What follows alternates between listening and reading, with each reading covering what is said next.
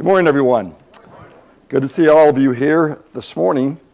Listen, if you are visiting this morning, we want you to know that you are a welcome guest, and we're very happy that you have chosen to come our way.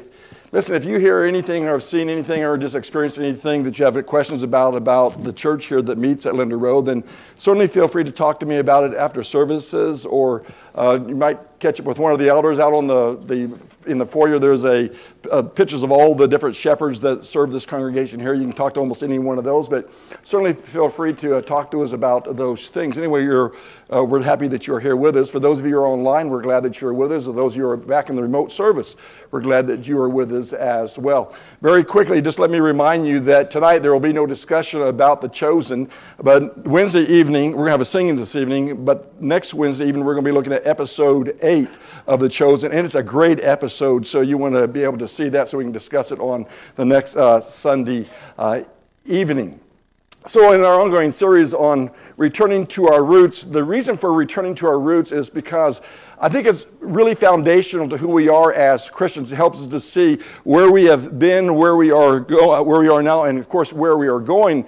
The other aspect of having a good foundation to the roots is the health. And like the foundation of a tree has to do with the health of that tree, so does the foundation of our spiritual roots have to do with our health. And so there are times when we have to return back to our roots in order that we might do, if you will, a health checkup to see how we are doing. For instance, annually, I usually have to go to a doctor. I'll see my GP, and he or she will do a test. It's an annual, do a wellness check or a health check. And they do things like they'll take some blood out of my arm, some blood, and they'll check my lipids to see how my cholesterol is doing. They'll do my A1C to see how the diabetes is doing. They will do some blood work on my kidneys to see how the gout is doing. They'll do any number of things. They will check my heart. They'll check my lungs. They'll poke here, they'll poke there. And then they, of course, will bend a little bit here and then bend a little bit there, but they give you kind of a health wellness check. Well, 12 years ago, I went to my doctor after, doing the blood test and everything, and I'm sitting there, and he's poked and bent a little bit, and then he looked at me in the face, he says, "Well, Richard, I've got some bad news for you." I thought, oh man. And he said, "You have diabetes." And I went, wow. I didn't say anything. I just kind of sat there. I had this stunned look on my face, obviously, the 1,000-yard stare, and he says to me, "You're shocked, aren't you?" I said, "Well, yeah. I didn't think I had diabetes. I feel great. I feel like I'm at my playing weight. Things are going good for me. I don't feel sick at all." And he goes, "Well, you've got diabetes, and you got to get it under control. And you need to do it quickly." I said, "Well, okay, how do I do that?" And he goes, "Well, listen," he goes, "let me just ask you a few questions." He goes, "Your family," he goes, "do you have any overweight people in your family or any people in your family that have diabetes?" And I said, "Yeah, my mom's got diabetes. My sister had diabetes." "Were they overweight?" I think the word he used was, "Were they obese?"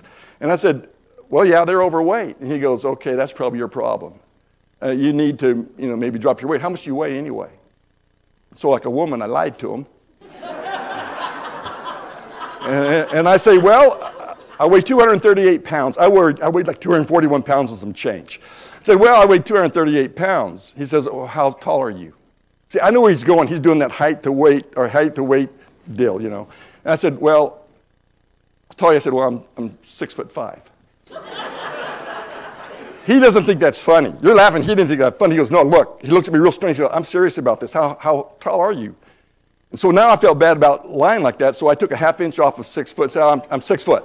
Instead of 6.5 foot. I'm 6 foot. And he goes, "Okay, you got to lose 38 pounds. I said, "Are you crazy?" I said, "It's 38 pounds. I said, I haven't weighed 200 pounds since I was 24 years old. That's way in the background there. I think I was like 58 at the time or 56. I said, I haven't been there in a long time." He goes, "Well, listen, if you want to get out of diabetes, if you want to get out of cholesterol, all that stuff, you need to drop the weight." I said, "How do I do that?"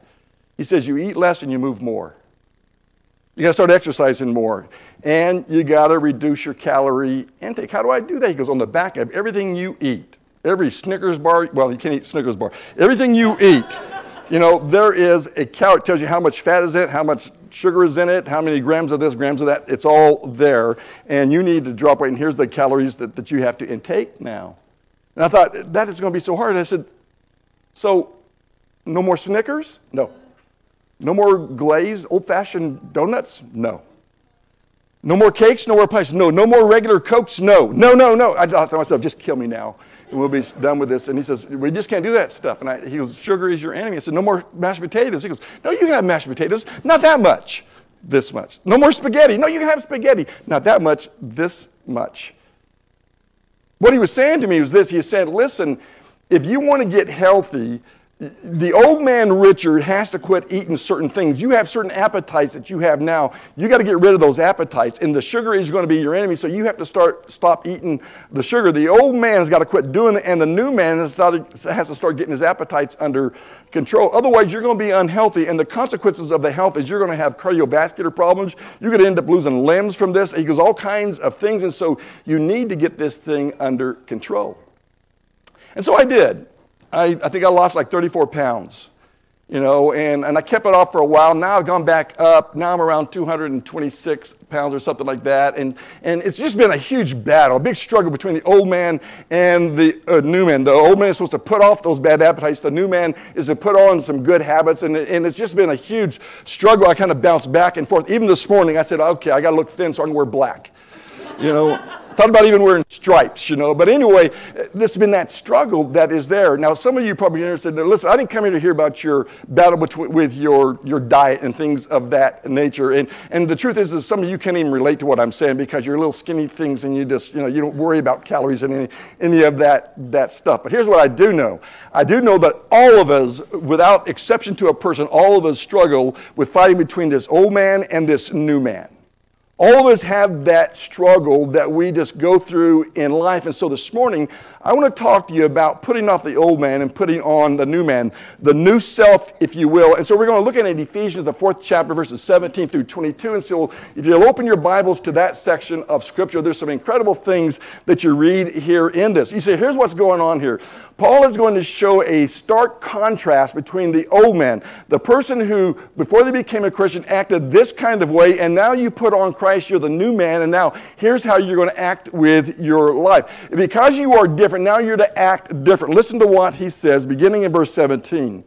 So this I say and affirm together with the Lord, that you walk no longer as the Gentiles walk. The word Gentile simply means the unbelievers, those who haven't given themselves over to the Lord, also walk in the futility of their mind, being darkened in their understanding, excluded from the life of God because of the ignorance that is in them, because of the hardness of their heart, and they, having become callous, have given themselves over to sensuality for the practice of every kind of impurity and greediness.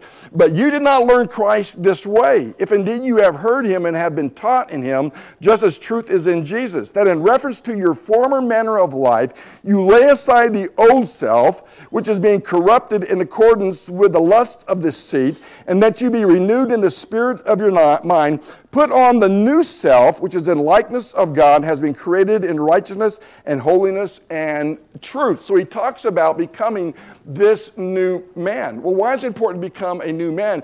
Because when you become a Christian, there is a huge difference between the old self and the new self. And there are clear differences that are seen there. In fact, the Bible is really replete with talking about this change. It's saying that if you are a Christian, then the life of the Christian is a changed life. And you can see it over and over again in the Scriptures that talk about this. For instance, keep your finger at Ephesians 4. Turn over to Romans chapter 6. Romans chapter 6. And I want you to notice what Paul is writing to these Romans says to them. Look at verse 3. Or do you not know that all of us who have been baptized into Christ have been baptized into his death? Therefore we have been buried with him through baptism into death, so that as Christ was raised from the dead through the glory of the Father, so we too might walk in newness of life. For if we have become united with him in the likeness of his death, certainly we shall also be in the likeness of his resurrection, knowing this, that our old self was crucified with him. What happens to a crucified person? They die, right? So he says the old man was crucified when we were baptized into Christ, in order that the body of sin might be done away with, so that we would no longer be slaves to sin. And you go on down through that section of Scripture, and it'll talk about the emphasis of how that has changed. But there you see the old man and the new man. He says, when we were baptized into Christ, we resurrected, or we came up out of that watery grave, and now we are new people. We live a different kind of lifestyle. 2 Corinthians 5 and verse 17 says, if any man is in Christ, he is a new creature or new creation. The old has passed away, the new has become. And so we are to be new creatures. Or 1 Corinthians 6 verses 9 through 11. Listen to what that section of Scripture says here as Paul writes to the Corinthians about their lifestyles. 1 Corinthians 6 verses 9 through 11. It's kind of a depressing section of Scripture at the beginning of it, but then it starts to get really good. Listen to what he says. Or do you not know that the unrighteous will not inherit the kingdom of God? Do not be deceived. Neither fornicators, nor adulterers, nor effeminate, nor homosexuals, nor thieves, nor covetous, nor drunkards, nor revelers, nor swindlers will inherit the kingdom of God. Bad news. But listen to this. Such were some of you, but you were washed, but you were sanctified, but you were justified in the name of the Lord Jesus Christ and in the Spirit of God. What is he saying? He said, listen, that used to be your way of life. That used to be who you are, but no longer. Such were some of you, but you're no longer like that. You are now a new creation. You walk to a different kind of tune. And not only that, but when you look at the lives of individuals that are recorded in the Scriptures, you read about men like Matthew, who was a tax gatherer. He was the bane of society. People hated tax gatherers. The Romans didn't like him. The Jews didn't like him. They were seen as traitors. They were seen as the lower bar of life. They were the scum of society. They were liars. They were cheats. They were extortionists. There were all kinds of terrible things. And yet you have Matthew, who becomes an apostle of Jesus Christ and writes the first gospel in your Bible, the Gospel of Matthew. Simon, who was a zealot. He was a man who was trained to execute the Roman army or a Roman soldier. That's what they were about pushing off the oppression of the Roman Empire on that of Judea. And so Simon was a zealot who was all about that. And yet, he becomes an apostle of Jesus Christ. He sells out to Jesus completely. How about Mary Magdalene? She has all kinds of demons. Because of the demon lifestyle, she has probably fallen into some really dark, terrible places in her life. And yet she becomes a major contributor and supports Jesus in his ministry for 3 years, becomes a great follower of his, and is a great example of what womanhood is about. Or how about this guy, once called Saul, now called Paul? He was a violent aggressor against the church. He cast people into prison. He had people executed. This guy was a bad guy. But he experienced the life of Jesus in his life, and he completely does a complete change or makeover in his life to arguably being probably one of the greatest of the apostles, writing 13 books of your New Testament. That tells me that a person, there is this old self that becomes a new self, and these guys took that, or gals took that extremely seriously. Or how about this guy, John Newton? John Newton was a slaver. He was a captain of a slave ship. He hated his life. He was a violent man, an aggressive man, selling human beings into slavery and delivering them to be slaves. And he hated his life. And he decided to make a change and became an Anglican cleric. And he became an abolitionist and was really a part of getting rid of slavery in England. That's John Newton. Listen to what he said of himself. I am not what I might be. I'm not what I ought to be. I'm not what I wish to be. I am not what I hope to be. But I thank God I am not what I once was. And I can say with the great apostle, by the grace of God, I am what I am. The old man becomes the new man. So what's the old man and the new man? Well, when you was an old man, when you was a person, the Gentile, then you ran to sin. Your life was about running to sin. But once you become the new man, your life is about running away from it. And you can't stay in the middle where you're not running away or running to. As a Christian, we are constantly, because we are sinners, we're constantly identifying darkness in our lives, and we're striving to put it off, and so we're running away from the sin rather than running to it. So what is the spiritual condition of the old self? Well, that's what I want to share with you, because Paul, he delivers or at least shares an extreme contrast between that which is a believer and an unbeliever. And so he talks about the spirit condition of the old man. And what he says about them, he says the spiritual condition of the old man, he says, do not walk as the Gentiles walk. If you were to go back to Ephesians 4 and verse 1 and look at that section, Paul says, I urge you as a prisoner of the Lord that you no longer walk as the Gentiles walk, that you walk differently, you walk as wise men. And then here in verses 17 and 18, he says, these people that are unbelievers are walking as the Gentiles. Their minds run after sin is what he says. He says they walk in the futility of their minds. That word vanity or futility really could be accurately translated the emptiness, that which is wasted on nothing.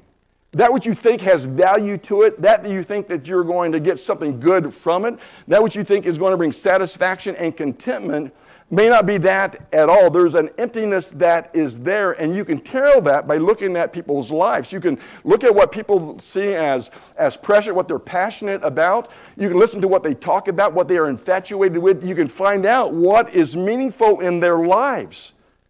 But oftentimes it becomes a superficial kind of thing. I'm going to show you a couple of extremes here. This one here is a gal by the name of Valeria Lukianova. You say, who is this gal here? This is a real person. This is not a doll up behind me, okay? This is not a Barbie doll. And yet she's a 29-year-old a model from the Ukraine. And she's styling her life. She's taken the last 5 years and she is sculpting her life, sculpting her body and her face so she looks like a living Barbie. She doesn't like the tag of living Barbie, but that's what she says her aim is. And so she has trained herself with her eyes never to blink because Barbie never blinks.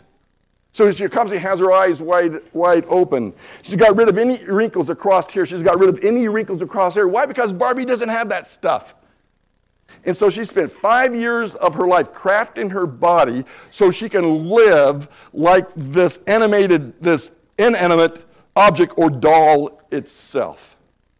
Longer neck, longer legs, thinner legs, tighter waist, all those things. Here's another gal. This lady's name is Rachel Evans. She's a 50-year-old woman, lives in Britain. This is what she looks like today. She owns the living Barbie thing. I am a living Barbie. If you were to, I watched an interview, she's in her house, she's showing you through the house, and her house is all pink and different kinds of pinks, different shades of pink with what she says, and some purple, which Barbie says perb. You don't say purple, Barbie really says perb.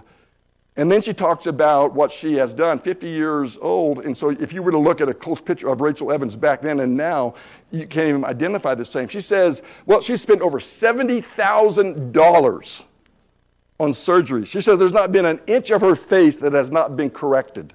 Not an inch of her face that has not been surgically corrected. And she's still not happy because she says, listen here, I've got these things right here. And Barbie doesn't have those things. And so I'm having this taken out. I'm going to have this fixed here. My brow never moves here. I've had it frozen so it stays just like this. That's just what she's done from her face up. From what she's done down is a bunch of stuff as well. $70,000. And she says, I'm going to reverse age because as I get older, there's always already a surgery process that's going to change and turn that all around. I've got news for Valeria and Rachel. There is no stopping that age stuff. You can get shots, you can do a lot of surgery, you can do a lot of stuff, but eventually you become old. And eventually you can't keep up, you can't stay the Barbie, and yet somehow they said, Barbie is my happy place. Barbie is where I want to be. And if you think only women do this kind of thing, here's a guy by the name of Jack Vidgen. He is the living Ken doll. Seriously, I can't even tell you how many surgeries this guy has had on his face so that he can look like Ken. So that is so superficial. It's extreme, okay? It's an extreme kind of thing, but it's easy to get caught up into this stuff. Now, are they sinning? I don't know. Here's what I do know is I know that we can get caught up in the old life. See, with the Ephesians, they were going back into their old life that was like how they lived when they were citizens of Ephesus. Ephesus was a violent, a crude, they promoted sexuality as something that is the norm of life. They lied, they cheated, they murdered, they did all kinds of terrible things. And Paul is saying, you Ephesians are starting to go back to that old man.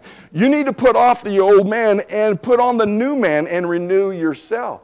So people get caught up in a lot of things. The lost person is so caught up in his or her own appetites that they can't seem to how enslaved they really are. In fact, they may not even know what the sin is or that the sin is a sin because their minds have become so darkened. Look at Colossians chapter 3. Colossians 3, almost a parallel section of Ephesians 4. But in Colossians chapter 3, he's a little bit more definitive about what he is driving at. But look at verse 5 of Colossians 3. Therefore consider the members of your earthly body as dead to immorality, impurity, passion, evil desire, and greed, which amounts to idolatry. For it is because of these things that the wrath of God will come upon the sons of disobedience. And in them you once walked when you were living in them, but not any longer, is what he's saying to them. There is a new self that is to come into play here. There's a fellow by the name of Thomas Constans. Thomas Constans, he wrote a book called The Three Edwards. And then I think it goes from like 1272 AD to 1377 AD, about a 100-year period. And he talks about the three Edwards who were kings, okay, in England. And in one section of it talks about a duke in the 14th century by the name of Reynold III. Reynold was Edward's older brother, and those two got into it with one another. And because they got into it, had this strong quarrel, Edward decides to lead a revolt against Reynold. Reynold has a nickname. His nickname is Crassus, which means fat. This guy is, this is no exaggeration, he is a fat man. He likes to eat. He likes to eat a lot. He likes to eat a lot. So he is huge. And so he gets into it with his brother. His brother leads a revolt. He takes Reynold as a prisoner. He takes him back to the castle, Wiersbeek, and he has him put into a room he builds a room around Reynold. He builds a room around him. He imprisons him. The interesting thing about this room is it has normal windows, and it has a normal door, and there are no locks. There's no bolts. Reynold is free to leave whenever he wills it to leave. But Edward knows something about Reynold. He knows he's got an appetite for food. He likes to eat a lot. And so he makes sure that he has scrumptious, delicious meals delivered to him every day. And Reynold eats them every day. And his critics said to Edward, "You're being cruel to your brother." He says, "I am not cruel to my brother. My brother can have back his title and his property whenever he wills it to do so. Whenever he wants to do it, he can do it." So 10 years of his life, he stays in this little room that he has. Until 10 years later, Edward gets in a battle and is killed. And now Reynold is set free, except for the problem is they got to make it, the door's now big enough for him to get out, but now it's been 10 years, and his life, physically speaking, has been ruined, and after being set free, he dies 1 year later. He died a prisoner of his own appetite. All he had to do was drop weight. Richard, if you don't want to be a diabetic, drop the weight, dude. The door's wide open for you. You're the master of this thing here. What do you want to do? Same thing with Reynold. And we look at that and we think, well, how can a person have so little self-control over their appetites? Well, many people are like Reynold. They're enslaved to themselves, to their own spiritual, sinful appetites, that they won't walk away from it. They just stay muddled up in the thing. So it says their minds run to things that are futile or empty, and he says, and their heart is calloused towards sin. The word callous there is an interesting word. If you look at Ephesians 4, verses 18 and following, listen to what he says here, because I think it obviously it puts it in context for you. But listen to what it says: being darkened in their understanding, excluded in life from God because of the ignorance that is in them, because of the hardness of their hearts, they having become calloused, have given themselves over to sensuality for the practice of every kind of impurity with greediness. I think some of your translations says they are blind. Actually, the word is better translated, they're hardened, or they are callous. The word callous means the hardening of the skin so that it is not sensitive to touch. For instance, on my hands here, if you were to get a close-up, you'd see that I have a callus here, and I have a callus here, and that's from golfing, and I got blisters there because I hold the golf club too tight. Anyway, I get blisters there, and then they hardened up, and now they got calluses on them, and now they don't feel. Some of you might have it on your feet or on your big toe, but it gets calloused over. Well, the old man becomes insensitive to sin. And Paul says, because of the callousness of their hearts, they are past feeling, is what he says. They're past feeling. And because they're past feeling, it says, they lead a life of lasciviousness. Now, there's a word that you never hear except in a church building. I mean, when's the last time, Jake, you heard that word lasciviousness? Man, did you see that person? He's acting lascivious over there. Well, what does that mean? Well, the word lascivious, I mean, it sounds like a bad word, but it talks about those who are unbridled, without any restraint. Think of a horse without a bridle does whatever it's wanted. He's saying, well, this person here, an unbeliever that is involved in its own self, is unbridled. They live lives that are unchecked without any kind of moral restraint whatsoever. They're insolent. They get up in your face. They tell you off. They let you know what you ought to be and what you not ought to, or what you ought not to be. They are outrageous. They live a life that is just out there for all to see. No matter how sinful or immoral that might be, they are outrageous. They're shameless. They feel nothing about what they are doing. The things that God says is a sin, they don't care. In fact, their mindset says, I will do what I want, when I want, with whom I want, and I don't care what anyone else has to say about it or what they think about it. I don't care. I'll do as I please. A number of years ago, a guy by the name of Kurt Logan, who worked for MTV, he did an interview with the Hollywood set, and he was talking to them about the 7 deadly sins of the Bible. Though you can see them off to your left there. But the 70 sins of the Bible, he called it the theology of sin. And so what he did was he interviewed actresses and entertainers of different, and just see how they viewed the 7 deadly sins: pride and greed and lust and envy and sloth and wrath and gluttony. Actress Kirstie Alley, she says, I don't think pride is a sin. I think some idiot just made that up. Queen Latifah said, pride? I didn't know pride was a sin. Errol Smith, that had to be Tyler, Steven Tyler, said, lust is what we live for. It's what I got in the band for. Michael Douglas, greed's good. Greed is good. Well, like I said, Kurt Loder, he asserted that we are dealing with compulsions. The 7 deadly sins are not evil acts, but rather universal human compulsions that can be troubling and highly enjoyable. And I thought, no, Kurt, they're deadly. They're deadly. They'll kill your spirit. They'll destroy your soul.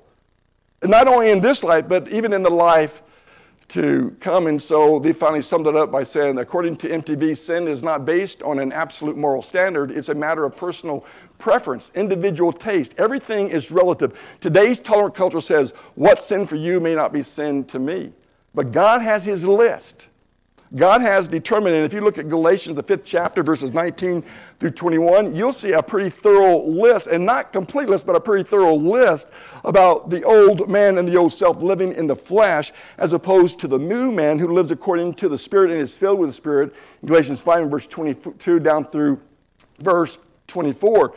So what Hollywood, and I'm not saying all Hollywood's like this, okay, or all entertainers are like this. I'm simply saying that a lot of them have decided to stay in the cage of their own sin and enslaved there because they're prisoners of their appetites. And how easy that is for us to fall into it. You say, well, that's them. Couldn't happen to us. Who do you think Paul was writing to? He's writing to Christians. He's not writing to unbelievers. He's not writing to Hollywood. He is writing to Christians, warning them, here is the old man, bad news, here's the new man, that's the good news. So a born-again child of God is to be different. We are to put on the old self and put off the old self and put on the new self. We're not to be running to sin. We're to be running from sin. There's an old preacher who said this. I thought it was pretty good. He goes, look at your life before you were saved. And if you is what you was, you ain't. So what is Paul saying? Paul's saying, listen, if you are saved, then you need to act like it. You need to act like it.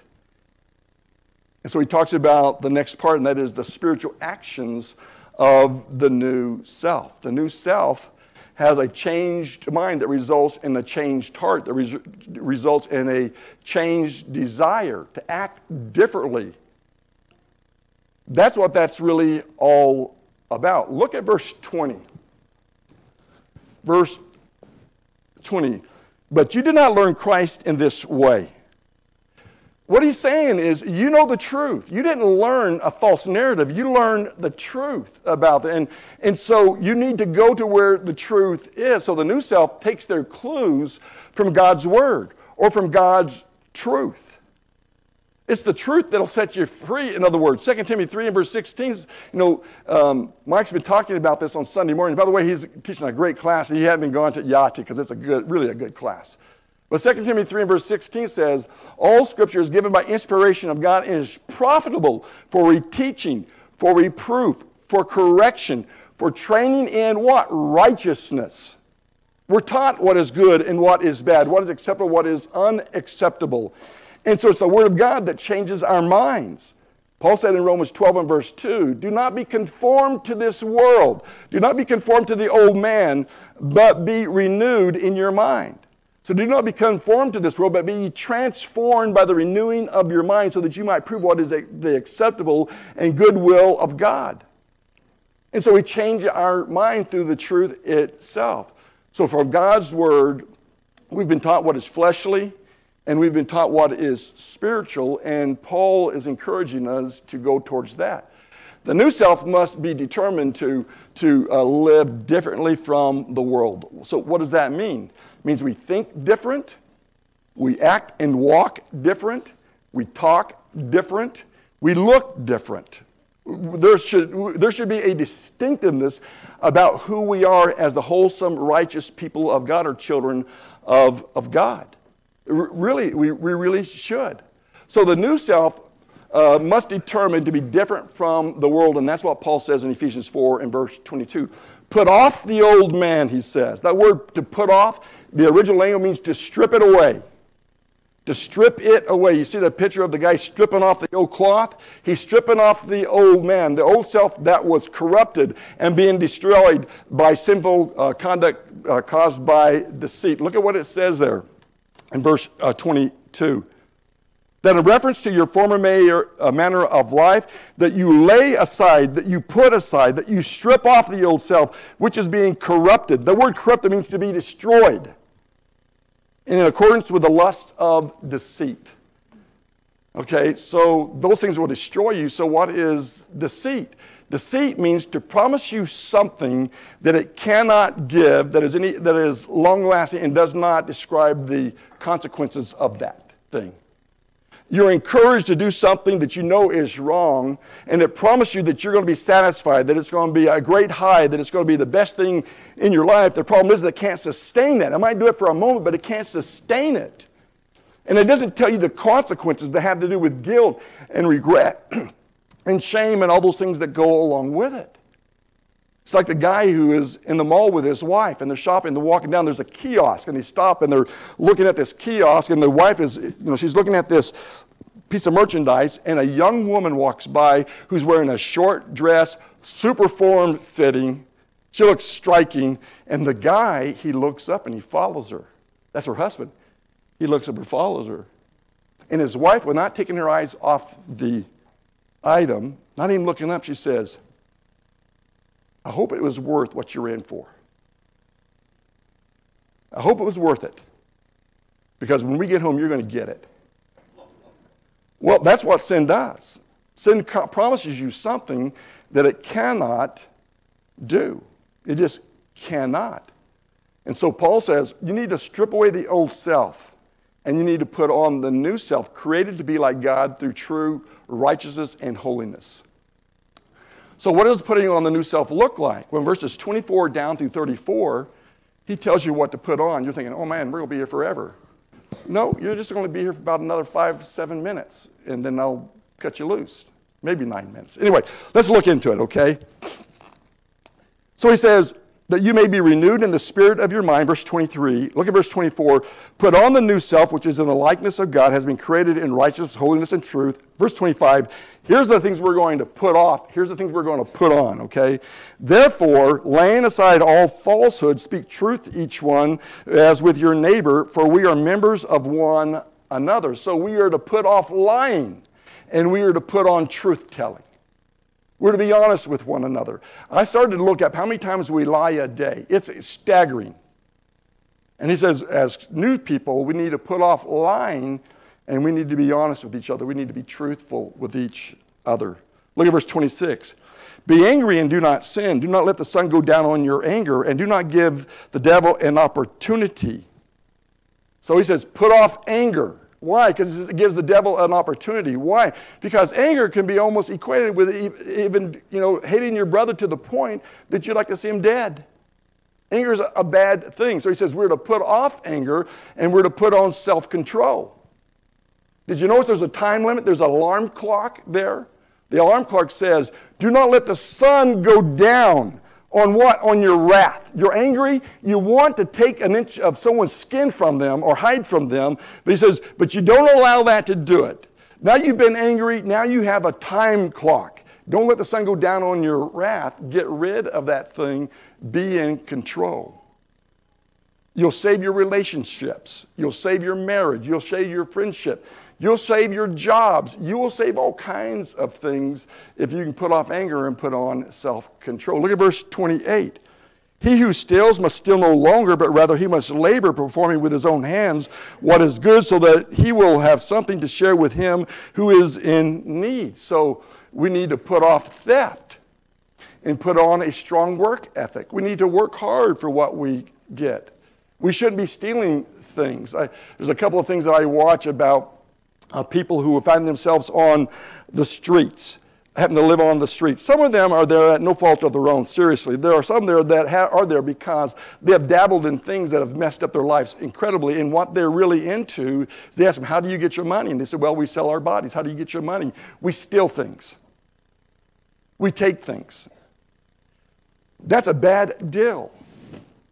And so we need to be those who work hard and that we give an honest day's work for an honest day's wage. Why? So that we can help others. Some of you remember John Smith that came here and did a men's retreat for us. Anyway, John Smith was talking about a time when he's outside a restaurant and a guy came up to him and he asks for money. He's begging, he's panhandling, he's asking him for money. And John Smith reaches into his wallet and he pulls out a $20 bill. And he goes to give it to the guy, but he stops. And he says, listen, he goes, I'm not a stupid man. I'm not a stupid man. I don't know you, and you don't know me, but I'm going to give you this $20. And you can do what you want with it, okay? But I'm going to give you this $20, but you need to understand something. I'm not giving this to you because I'm a good man. Because I'm not. I have sin in my life. I'm not a good man, but Jesus, whom I serve, is a good man. And he'd had me do this nice thing to you. So here's the $20. That's what he's talking about. He's talking about that we are good people, that we are God's children, that we are the children of the King, that we wear robes of righteousness and holiness and goodness and wholeness, and that makes us good to other people around us. And when we work hard, it does great things. Then he says in verses 29 through 32, he says, let no unwholesome word proceed from your mouth, but only such a word that is good for edification according to the need of the moment, so that it will give grace to those who hear. Do not grieve the Holy Spirit of God, by whom you were sealed for the day of redemption. Let all bitterness and wrath and anger and slander and be put away from you, along with all malice. Be kind to one another, tenderhearted, forgiving each other, just as God in Christ has also forgiven you. And so he is saying you need to put off corrupt talk. You need to put off corrupt talk and put on wholesome words. So generally when we think about unwholesome words or corrupt talk, we think about cussing, right? We think about cursing. We think about profanity. We think about using words that have innuendos attached to them or are very suggestive in nature. We use words that when we hear them, it makes our skin crawl. Those are words that are negative kinds of words. And Paul says, you need to put those out of your vocabulary. Before I became a Christian, I'm here to tell you, I had a vocabulary of cuss words. I've done many push-ups and run many miles because coach would say, you got a filthy mouth, Sutton. Why don't you hit the deck and do 25 push-ups? And then when that didn't fix it, he says, well, Richard Sutton has a filthy mouth in here, and so he's going to do 25 push-ups, and so are you other 60 guys. So you all hit the deck and do push-ups because of his dirty mouth. Man, I tell you, they started putting pressure on me after that. No more F words, no more S words, no more of that stuff. My teacher said to me, Richard, do you know how much you cuss? I'm in the class. He said, do you know how much you cuss? Do you know how much you use those words? And then I became a Christian. Now, man, how am I going to get, I'm used to using these words. I don't even know I'm using them half the time. So I had to take the worst words, which was using God's name in vain, and said, okay, I got to stop using that word. Then I got to start using that word. And now I got to stop using that word. And now I don't use those words. I think them. The old man sometimes thinks them. Paul says, put those words out of your mouth because when people hear you talk and how you talk and what you say, they know whether you are walking in the light or whether you're not. They know whether you're an old man or whether you're a new man. They know that.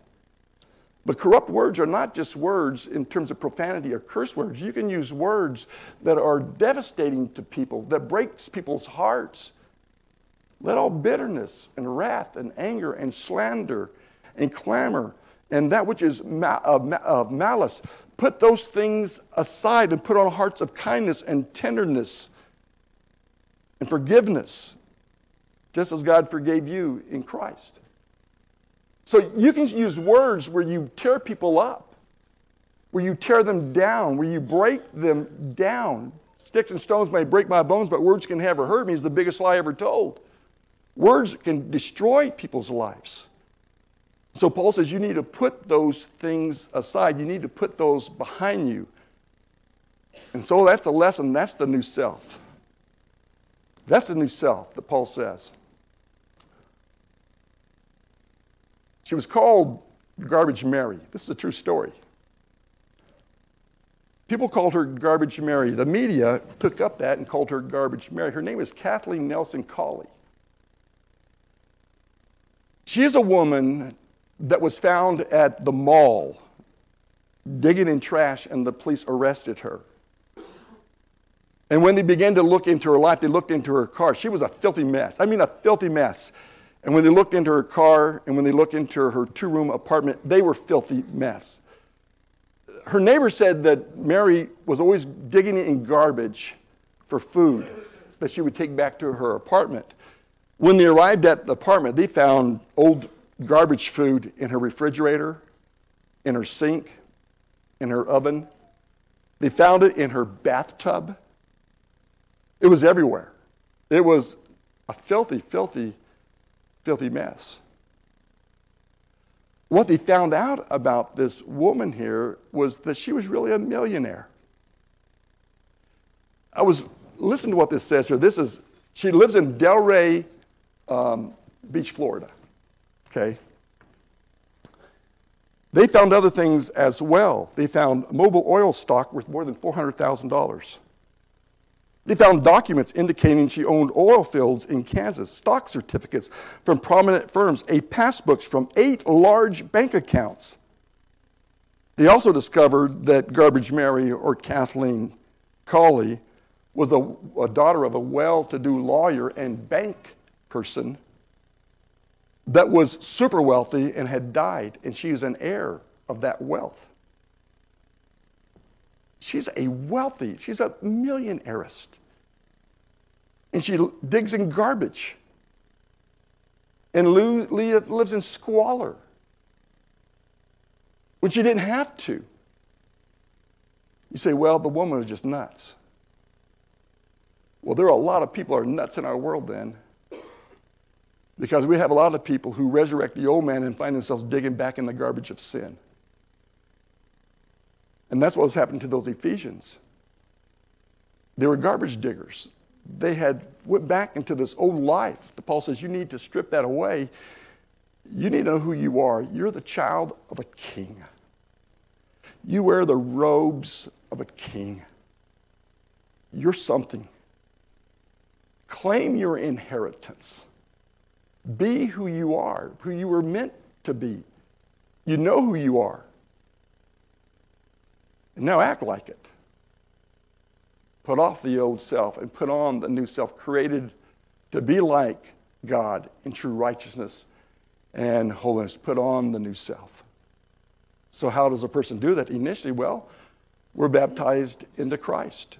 We read that in Romans, the 6th chapter. Paul reminds them of their death, their burial, and their resurrection. So we were dead to sin and alive to Christ when we were baptized. Galatians 3 and verse 27 says, who are the sons of faith? Those of us who have been baptized into Christ have clothed ourselves with Christ. Isn't that beautiful? Clothed in God's righteousness and his holiness. Clean. That's who we are. So this morning, as you think about the old man and the new man, I really do hope that you're the new man. In fact, I see that